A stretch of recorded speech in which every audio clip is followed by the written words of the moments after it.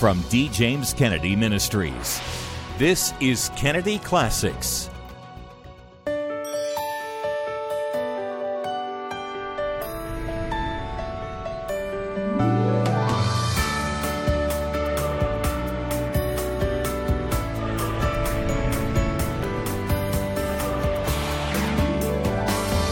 Welcome to Kennedy Classics.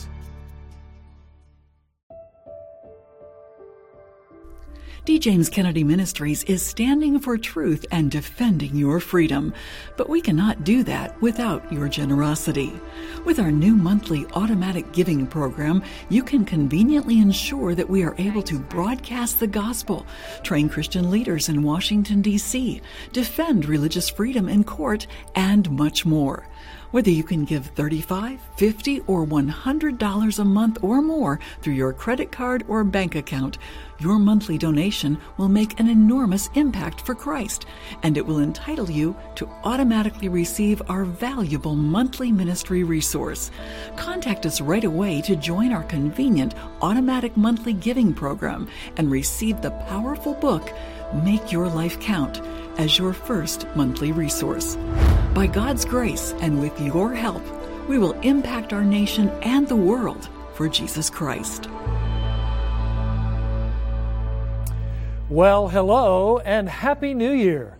I'm Frank Wright, president of D. James Kennedy Ministries, where we are standing for truth and defending your freedom. Welcome to Kennedy Classics. The news these days is oftentimes clouded with too much information. While news anchors often show false outrage to every little news story, one thing that is always important to be updated on is our national economy. You will see reports about unemployment rates, stock prices, and taxes. There's a great deal of talk about income inequality, government health care, and everyone getting their fair share.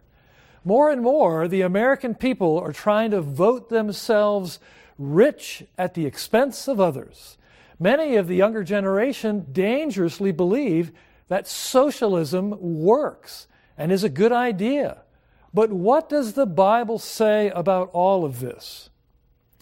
Dr. D. James Kennedy recognized that freedom was the best way to bring justice and prosperity to everyone. He peels away the myths about fairness and compassion and replaces them with scriptural truth in his classic message, The Christian View of Economics.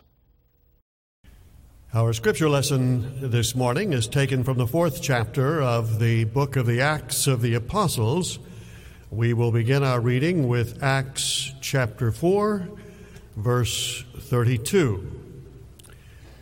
May we hear the inspired word of the living God. And the multitude of them that believed were of one heart and of one soul. Neither said any of them that aught of the things which he possessed was his own, but they had all things common, and with great power gave the apostles witness of the resurrection of the Lord Jesus, and great grace was upon them all. Neither was there any among them that lacked, for as many as were possessors of land or houses sold them, and brought the prices of the things that were sold, and laid them down at the apostles' feet, and distribution was made unto every man according as he had need. And may God speak to us today through his holy word, and may his name ever be praised. Amen. We have seen over the years how religious liberty has eroded in this country, piece by piece, little by little. And I would also like to bring to your attention today that economic freedom has also been slowly and silently been eroding over the years. And since this is the land of opportunity, I think we might do well to consider the things that militate against the continuation of that opportunity. A land of freedom, freedom of opportunity. I think it is providential that in the birth year of this nation in 1776, there was also published a great and monumental work entitled The Wealth of Nation, an investigation of the causes and nature of the wealth of nations, by, of course, the famed Adam Smith. Now, Adam Smith was a Scottish philosopher and economist. He taught at Glasgow University, and what he taught was moral philosophy. And he taught that in a thoroughly Puritan university in Scotland at Glasgow. And here this man brought together some of the pieces that had been brought to light a couple of centuries before by Calvin and others that gave us, he put all of the dots together, as it were, and gave us the first great complete work on free enterprise economics called Capitalism. And so historians date the rise of capitalism from the same time as the rise of this nation. Coincidental? Providential? Well, I think that we found that with the rise of capitalism, Europe, for example, which for centuries and centuries before that had existed on a bare subsistence level, began to rise economically, and that happened wherever this system was employed. And it was employed preeminently here in America. And it has resulted in more goods for more people than any other system in the world. America is not only the land of the free, it is the land of opportunity. It is a city set on a hill, a city of gold in the eyes of many people. Many in foreign countries think that the streets in America are made of gold and that this is the wealthiest nation in the world. If they can just get here, they can indeed realize their economic dreams. And so capitalism and America have the same birthday. An interesting thing. But again, there are those that would try to do away with that. In 1948, the liberal World Council of Churches was formed in Amsterdam, and at the very first meeting, they called upon Christians all over the world to abandon capitalism and adopt socialism. They started Christian social organizations. They called for social justice. And indeed, many churches, the liberal churches, followed in their train and began to proclaim those views and encourage socialism. And of course, they declared that socialism was that which was taught in the Bible. So I think one of the first things we need to ascertain is socialism taught in the Bible? Well, let's go right to the citadel of their teaching and take a look at it. I just read the passage to you today. If you were listening carefully, I trust you might have been arrested by the words from Acts 4, where we read, among other things, in verse 32, that neither said any of them that aught of the things which he possessed was his own, but they had all things common. And verse 34, neither was there any among them that lacked, for as many as were possessors of lands or houses sold them, and brought the pieces of the things which are sold, and laid them down at the apostles' feet, and distribution was made unto every man according as he had need. Why, that does sound like socialism or communism. From each according to his ability, to each according to his need. Voila! The Bible does teach socialism. And thus, millions of Christians around the world were persuaded, but not quite so fast. A text without a context is a pretext. And this disjointed passage, taken out of its context, has been used as a pretext to sell a mess of socialistic pottage to millions of Christians in America and around the world. So let's continue and take a look at the context as it's found in the next few verses, where we read in Acts 5:1 that Ananias and Sapphira had a piece of land, they sold it, and they brought part of the money, and they laid that at the apostles' feet. And Peter said, Ananias, why has Satan filled thy heart to lie to the Holy Ghost and to keep back part of the price of the land? Now keep in mind, one of the basic tenets, the most primary tenet of socialism and communism is either that the state owns property and the means of production, or at least it controls them. In fact, the famous Parisian socialist Proudhon is famous for a brief statement that has been repeated millions of times in the writings of socialists, and that is a definition of property. Do you know what property, how it's defined? Property is theft.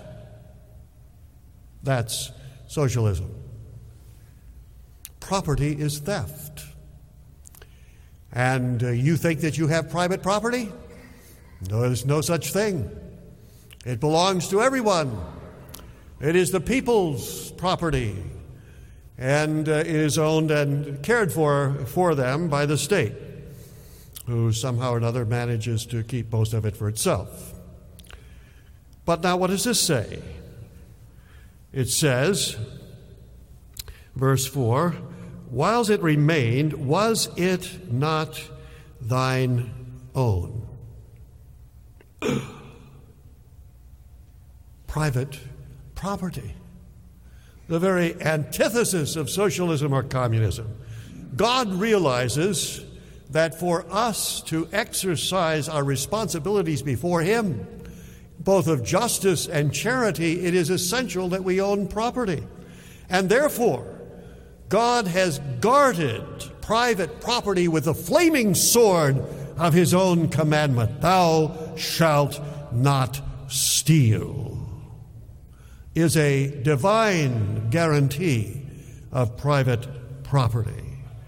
And so most everything that goes on in Washington today is based on the concept of social justice. Yet it would be interesting to find out how many people could define that term and how many people could contrast justice with charity. These are antithetical.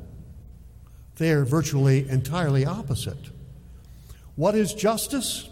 Well, interestingly, the famous statue of the Lady of Justice contains three very obvious things about it which define what justice really means. Do you remember that statue? We've all seen it many times. We notice the first thing about her is that she is blindfolded. And it reminds us that justice is blind. It does not discriminate.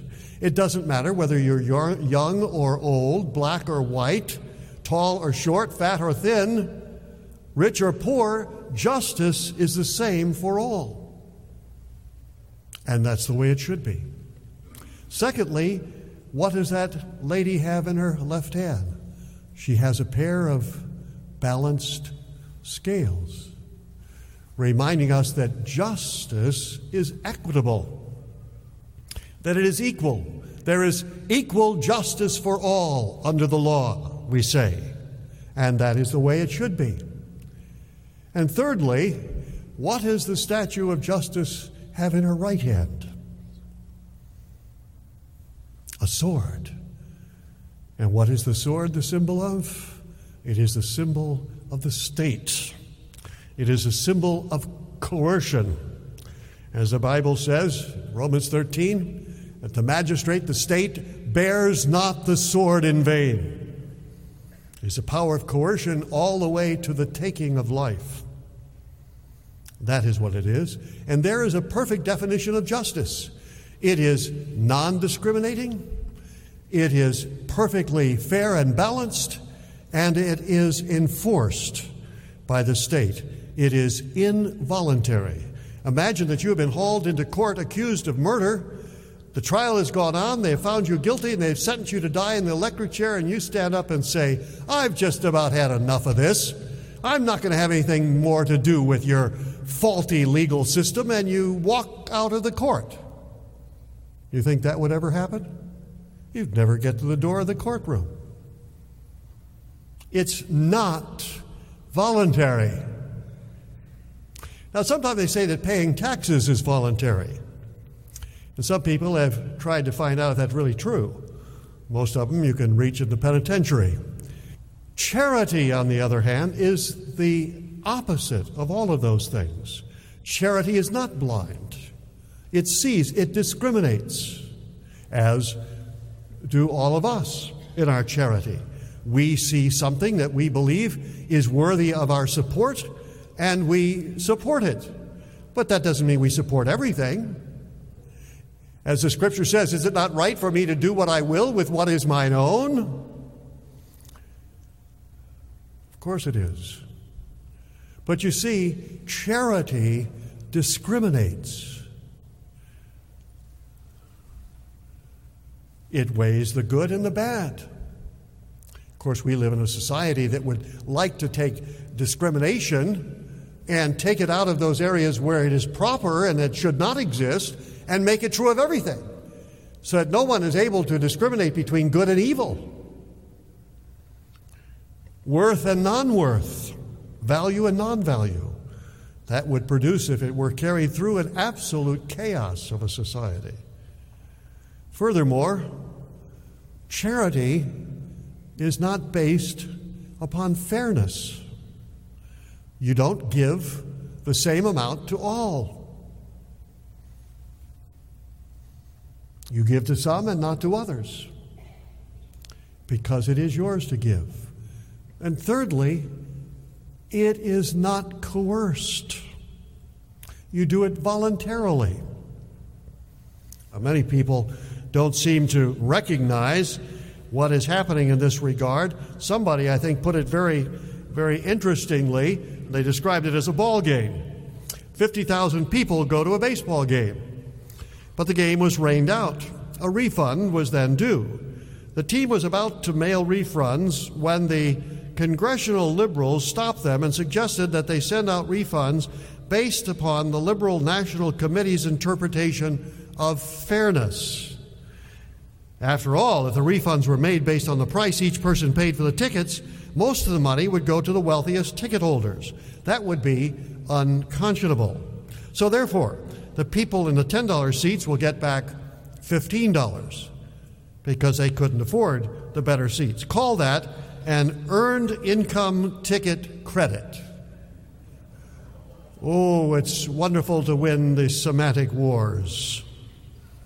By earned is meant that it demonstrates less ambition, less skills, poor work habits, keeping them at low entry-level wages. People in the $15 seats will get back $15 because that's only fair. According to whom? According to the Liberal Committee. But people in the $25 seats will get back $1 because they already make lots of money and don't need a refund. If they can afford a $25 ticket, then they must not be paying enough taxes. Because when we get through with you in Washington, you're not going to be able to afford those seats at the ball game. Now, people in the $50 luxury seats will get back nothing. In fact, they will have to pay an additional $50 because it's obvious that they have way too much money to spend already. And people just driving by the stadium who couldn't afford to even watch the game will get $10 each, even though they didn't pay anything into it because they need the most help. Now, do you understand? It is a transfer payment of taking money from some people and giving it to other people. Public charity, as contrasted with private charity, leads to indolence, while private charity encourages work. Could you imagine a 22-year-old that lost his job just lying around the house of his parents and watching television all day without even trying to find a job and expecting his parents to continue to support him? But my friends, that happens with public charity all the time. Not only for years, but for generations that will go on. And public charity tends to destroy private charity, already has to a large extent. There is $1 trillion a year now that is unavailable for private charity because the government is doing it. And furthermore, public charity leads to unbelief. Private charity leads to belief in a providential God, where public charity leads to belief in the state, which is antithetical to belief in God. And furthermore, it leads to a loss of freedom as well. Indeed, people can become completely dependent upon the state and lose their liberty, and also this may happen for generations. And finally, the welfare state, socialism, leads to a loss of meaning for life. The socialist says this life is all there is. It's pure materialism, there's nothing more, and therefore if you get your needs met, there's no other reason for existing. That's why Sweden, who is probably the most socialistic state in Europe, has the highest degree of suicide in the world. No, the Bible is right. Let him that will not work not eat. Many of us might find that to be a harsh statement, but I would submit to you that's the most compassionate statement about economics that has ever been made. It was made by God. Notice it doesn't say, let him who cannot work. Let not him who is not able of working, but let him not him who will not work. Let him not eat. That would do more for the well-being economically of more people than almost anything in the world. And private charity would help more people in more beneficial ways than ever will be done in an ever-increasing socialist state. Now, the Bible teaches the very antithesis of socialism. It teaches that God is the center of our lives and our world, and that we should live according to his teachings. May we pray. Father, we pray that you will cause this nation to turn away from its greed and covetousness with all of the resultant conflict that is brought about, with everybody crying out, I want mine, I want mine, I want mine. And restore this nation to the system of freedom, not only politically, religiously, but economically as well, that made this nation great. We pray it in thy name, O Christ. Amen. What a powerful reminder from Dr. Kennedy that God is to be the center of our lives and our world, and not the so-called trappings of the government. If you're watching this program today and you don't know what it means to put Christ first in your life, but you'd like to, you can do so today.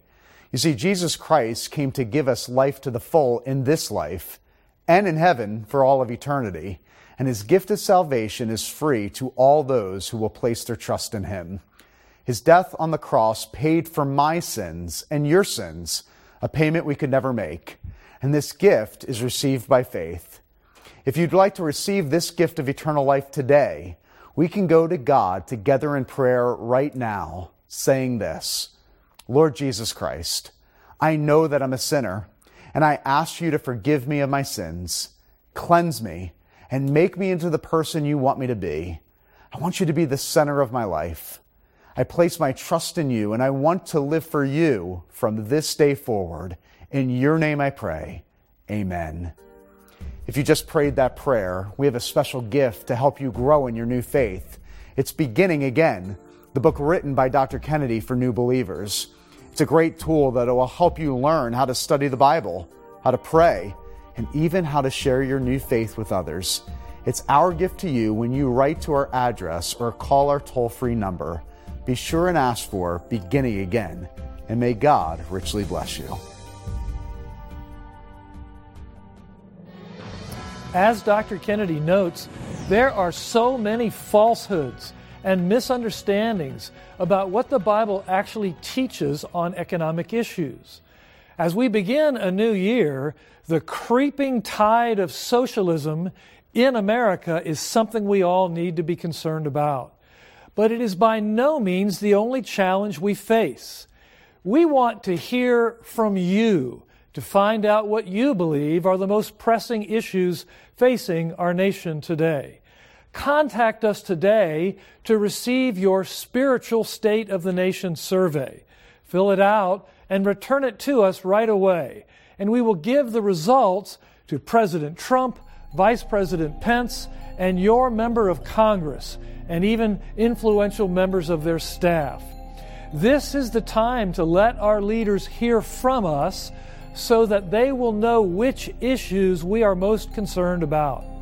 To receive your Spiritual State of the Nation survey, simply write to us at D. James Kennedy Ministries, Box 11164, Fort Lauderdale, Florida, 33339, or call toll-free 888-332-3069, or go online to djkm.org. And if you are able to include a generous donation when you contact us, we will also send you the brand new book we just published, A New Birth of Freedom, by our own Dr. Jerry Newcomb, and with a foreword by William J. Federer. This short book takes you behind the current headlines to show you the spiritual decline that's happening in America, and how recapturing our Christian roots and a revival of the Spirit of God is the answer to our problems. This book will equip you to better understand and articulate what's gone wrong in our nation and how we can regain our freedom and prosperity. We will send you A New Birth of Freedom by Dr. Jerry Newcomb as our thanks for your generous donation. And no matter what, please make sure to contact us to get your copy of the Spiritual State of the Nation survey so that we can make your voice heard by our nation's leaders on what issues are most important to you as a Christian. Simply write to us at D. James Kennedy Ministries, Box 11164, Fort Lauderdale, Florida, 33339, or call toll-free 888-332-3069, or go online to djkm.org. I'm Frank Wright. Thanks for joining us for this edition of Kennedy Classics. We'll see you next time. Today's program is available on DVD for your gift to this ministry of any amount. Please call, write, or log on to our website today. This has been a production of D. James Kennedy Ministries.